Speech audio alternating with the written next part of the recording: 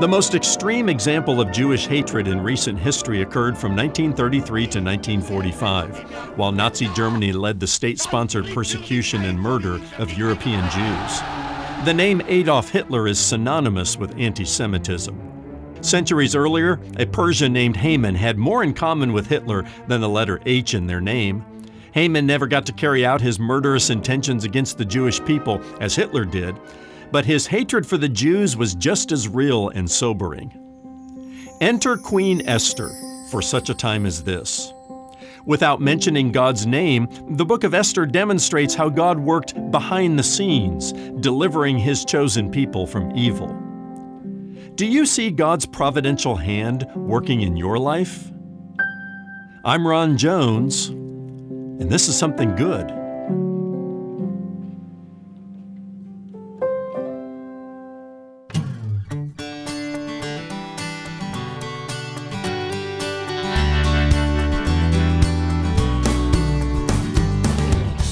It's one of the most well-known verses in the Old Testament. And who knows whether you have not come to the kingdom for such a time as this. Hello, I'm Brian Davis, and you're listening to Something Good with Dr. Ron Jones. That scripture comes from the book of Esther, chapter 4, verse 14. Ron takes us there today to remind us that the providence of God was not limited to the time of Mordecai and Esther. It still applies to us today, no matter what we're going through. Stay with us now or look for us at somethinggoodradio.org, where you can listen to the broadcast on demand on your schedule. That's somethinggoodradio.org. You can also subscribe to the podcast at Apple Podcasts, at Spotify, or wherever you get your podcasts. From his teaching series, Route 66, the ultimate road trip through the Bible, here's Ron and part 2 of his Something Good radio message, Esther, for such a time as this. Meanwhile, it tells us in chapter 5 that Haman was building gallows 50 feet high, and his plan was to hang Mordecai the Jew the next day. And that night, the hand of divine providence went to work again, because that night the king was sleepless in Susa. Not sleepless in Seattle, no, he was sleepless in Susa. The king couldn't sleep. He had insomnia.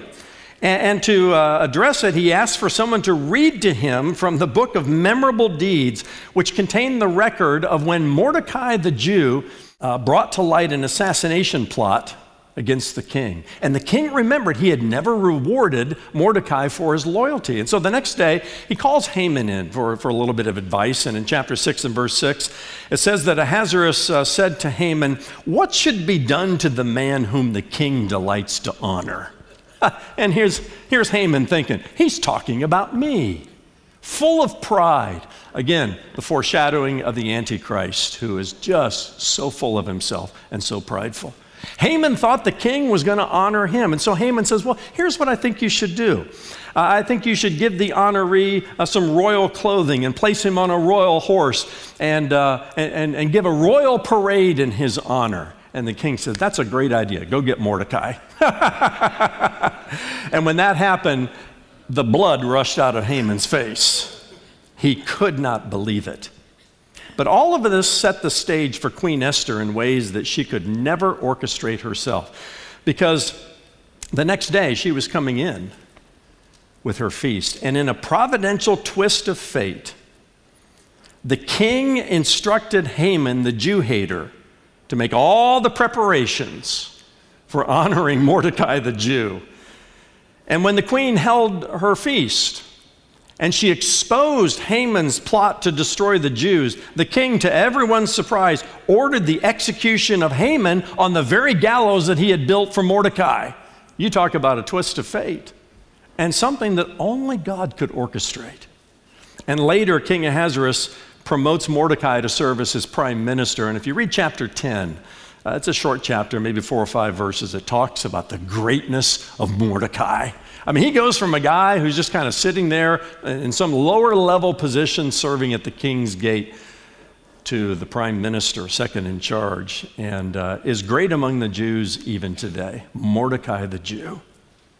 But on the very day that Haman had planned for the destruction of the Jews, through that pagan practice of rolling dice, taking the chance of it falling on a day, On the very day he had planned for the destruction of the Jews, the exact opposite happened. The Bible says in chapter 2 and verse 9 that the Jews gained mastery over those who hated them. And throughout Persia, the king issued a new edict. And when he did, the Jews slaughtered those who planned to destroy them. And the next day, the Jews rested and made that day a day of feasting and gladness. And to this day, it is called the Feast of Purim.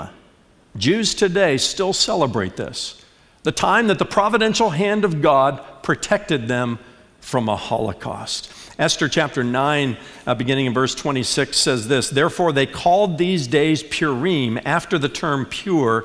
Therefore, because of all that was written in this letter, the letter that the king sent out, of what they had faced in this matter and of what had happened to them, the Jews firmly obligated themselves and their offspring and all who joined them that without fail they would keep these 2 days according to what was written and at the time appointed every year, that these days should be remembered and kept throughout every generation in every clan, province, and city, and that these days of Purim should never fall into disuse among the Jews, nor should the commemoration of these days cease among their descendants."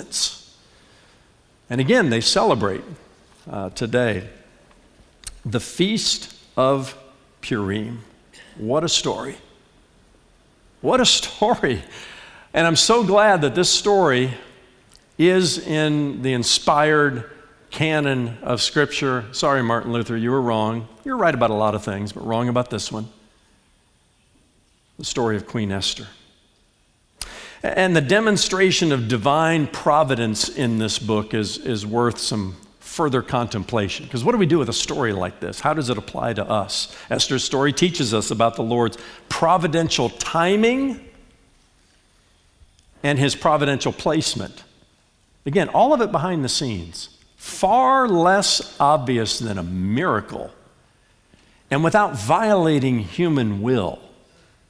That's an amazing thing, that the sovereign God, creator God, can manipulate things and move things and without violating human will, but still remain sovereign. Put the people in place at the right time and at the right place for such a time as this. God's providential timing kind of reminds me of the first Christmas. If you're looking for another example of the providential hand of God. After making the long journey from Nazareth to Bethlehem, remember the story of Mary and Joseph? They arrive in Bethlehem, where the prophet Micah says Messiah would be born. Now, was that a coincidence? I don't know. They're there because Caesar Augustus decreed that everybody in the Roman world should be registered. That's how they got there, right? Providential hand of God working through the normal course of human events to put Mary and Joseph in the right place at the right time. Maybe the Apostle Paul had this in mind when he was writing to the Galatians, and he says, "But when the fullness of time had come, God sent forth his Son."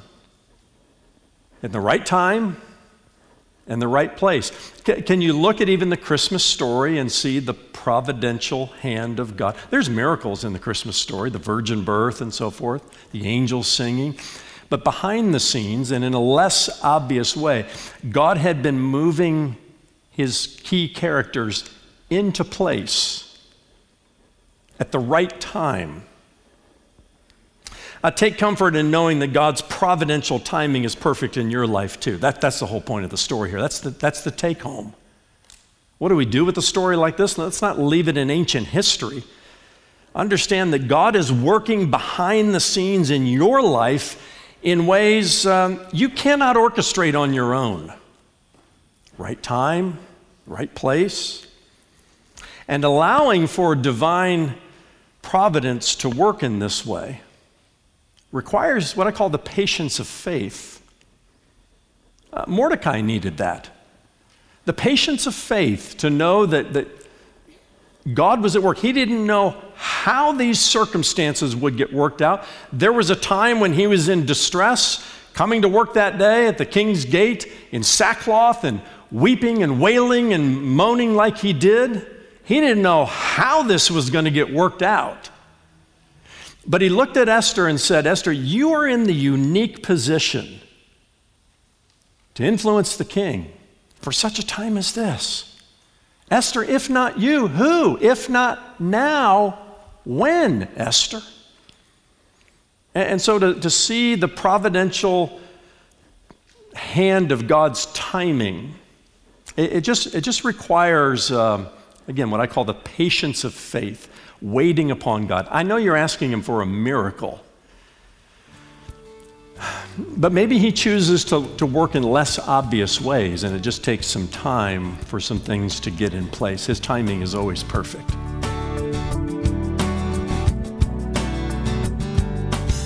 We'll be right back with more of today's Something Good message from Dr. Ron Jones, lead pastor at Atlantic Shores Baptist Church in Virginia Beach, Virginia. Today's message is part of Ron's teaching series, Route 66, the ultimate road trip through the Bible. And as you may have heard, Ron has written 2 companion guides by the same title, a pair of beautifully designed volumes that cover both the Old and New Testaments, and all 8 road trips that he'll be taking you on right here on Something Good Radio. When you give your gift of $50 or more to support the media ministry of Something Good, Ron will gladly send you both volumes. That's volumes 1 and 2 of Ron's book, The Ultimate Road Trip Through the Bible. This is our way of saying thank you for your generous gift to support the ministry of Something Good.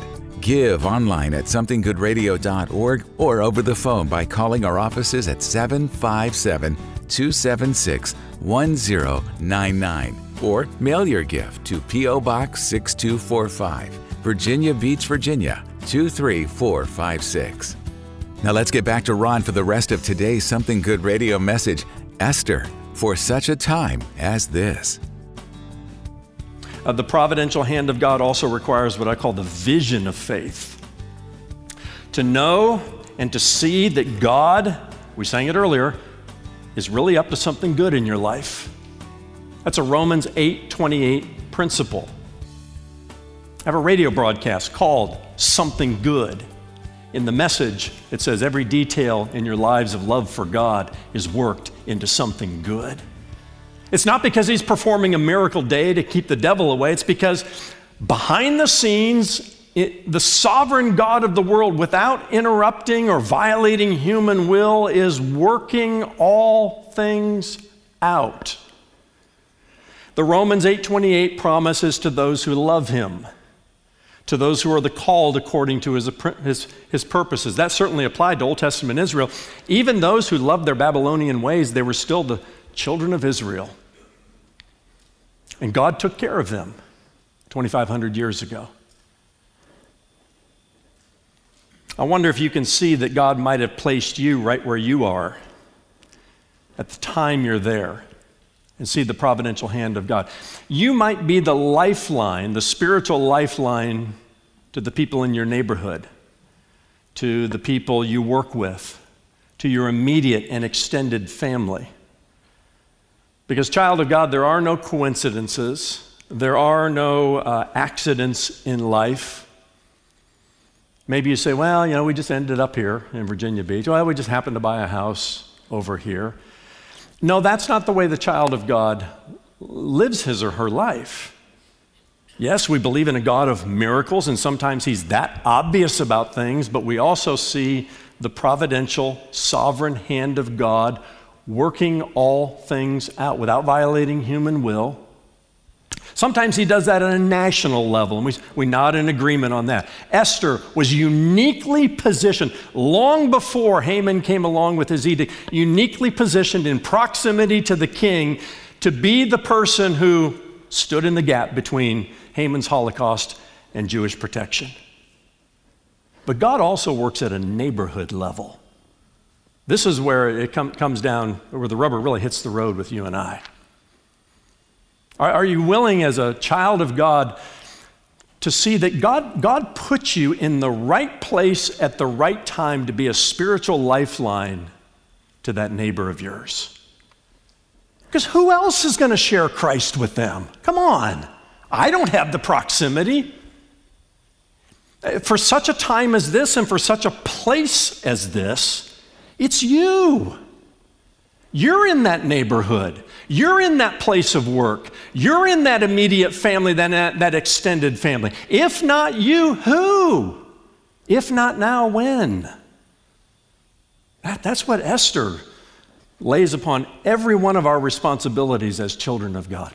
By the way, our life group strategy at Atlantic Shores is based upon this principle.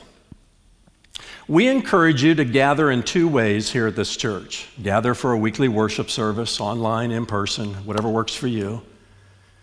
And then also gather in a life group. And here is our primary way to do life groups. We do them off campuses in a neighborhood near you. You want to know what life group you're a part of? We do it by high school zones. Catherine and I are in the Kellam Life Group because that's where we live. And the idea behind our life group strategy is that we would see ourselves as missionaries, not accidentally or coincidentally placed in the neighborhood in which we're in, but providentially placed there. And providentially placed in a way that who else has the proximity to these people but you and others from our church that are in that neighborhood. And if we can get people gathering there and then leverage the presence for such a time as this. But it takes the patience of faith. It takes the vision of faith to see, hey, maybe God put me here for a reason. Maybe I'm in this job that I hate right now, surrounded by all of these people who don't love Jesus. I'm the only Christian in my office. I hear that time and time again. I want to work around Christian people. Why? I don't get that opportunity like you do. God called me into vocational ministry. I don't have the proximity that you do, except in my neighborhood, maybe my extended family. You have incredible proximity to people who don't know Christ. And perhaps you and you alone are God's instrument to be a spiritual lifeline to those people, just as Esther was in the unique position, urged by Mordecai. Esther, you've been placed in the kingdom for such a time as this. She finally got it and was willing to take the risk. The risk. I know it's risky for you to speak out about your faith. It's getting riskier, right? But if not you, who? If not now, when? For such a time as this. The other lesson that I kind of pulled away with this week kind of reminded me of how, I hear parents and grandparents talking about how, and every generation says this, the world is just getting more and more evil, and we fear for our kids and for our grandkids. Some people go so far as to say that's why we're not having children. We would not want to give birth to children in this evil world and the evil to come. Now, don't think that way. Think this way, that God is raising up your kids and grandkids for such a time as their generation will face. Just as He raised up you and He raised up me for such a time as we're facing in our generation. That's the providential hand of God. His providential timing, His providential placement. It's no accident that we're living in the 21st century and not in the 5th century BC. We are uniquely positioned as children of God to be the spiritual lifelines to people in our generation. And your kids and your grandkids, they'll face other evils. Anti-Semitism will rear its ugly head again, along with a whole lot of other evils we cannot even imagine our kids and our grandkids facing. But have confidence, have the patience of faith and the vision of faith to know that God is still up to something good in their lives for their generation, and it's our job to get them ready, to prepare them to be the spiritual lifelines now and in the future when we're gone to the people that they have proximity with. And Luther didn't think that this book belonged in the Old Testament canon. Are you kidding me? Luther, right on a lot of things, but not on this one. What a beautiful example of how God works behind the scenes. And all I'm suggesting, child of God, is open your eyes to see that. It takes faith to see it. God has me in the right place and at the right time. And sometimes he chooses to protect his chosen people. At other times he didn't. Antiochus Epiphanes is another a type of antichrist, I should say. The pain and suffering he brought to the Jews at that time was unthinkable. And of course, Hitler. But even in the midst of all that pain and suffering, God is still working all things together for good to those who love him and to those who are the called according to his purpose. It takes the patience of faith.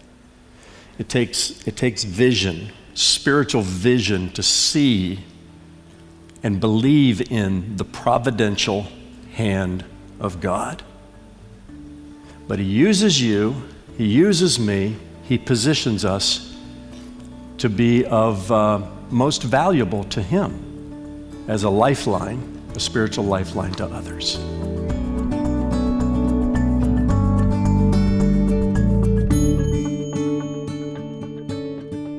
Thanks so much for joining us for today's Something Good radio message, Esther, for such a time as this.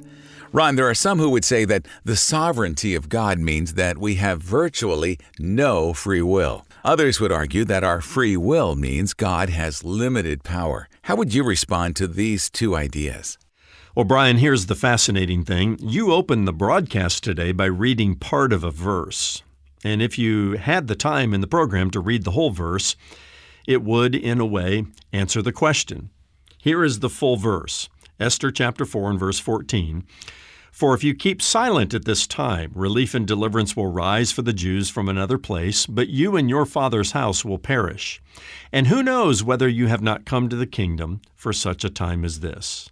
Now do you see, Brian?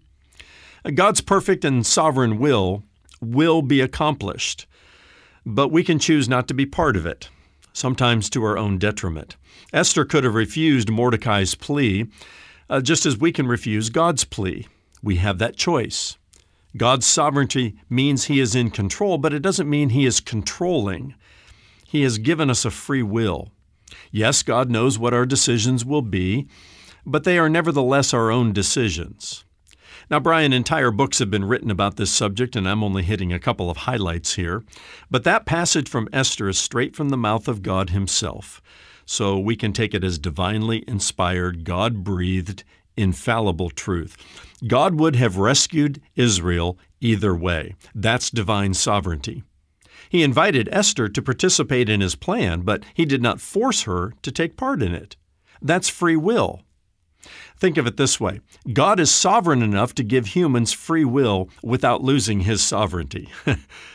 One more thing about the sovereignty of God. God is both sovereign and good at the same time. This is critical. If he was sovereign and not good, he would be a tyrant. If he was good and not sovereign, he would not be all-powerful. Those two ideas work in tandem to further define the nature and character of God, so beautifully expressed in the book of Esther. So let's be eternally thankful, not only for his sovereignty, but also for his goodness. That's Dr. Ron Jones and a few final thoughts on the sovereignty of God, taken from his message, Esther, for such a time as this. Well, Ron, as usual, we're up against the clock, but let's talk for a moment about where you're headed tomorrow here on Something Good Radio. Sure thing, Brian. Next on the Ultimate Road Trip Through the Bible is, the starting point for road trip number 3, which is our journey through the Old Testament wisdom books. And the very first one is a familiar one, the book of Job. How many times have we heard the question, why do the righteous suffer? I can tell you I've heard it countless times as a local church pastor. And the Bible says Job was a righteous man, blameless, and yet even after God took so much away from him, the Bible says he never sinned or charged God with wrongdoing. It's just an amazing book filled with practical lessons from which all of us can benefit today. And we'll jump right into it next time, right here on Something Good Radio. That's tomorrow, when Dr. Ron Jones takes us to the book of Job in his teaching series, Route 66, the ultimate road trip through the Bible. Join us then for Something Good. For Ron and the entire team at Something Good Radio, I'm Brian Davis. Thanks for listening.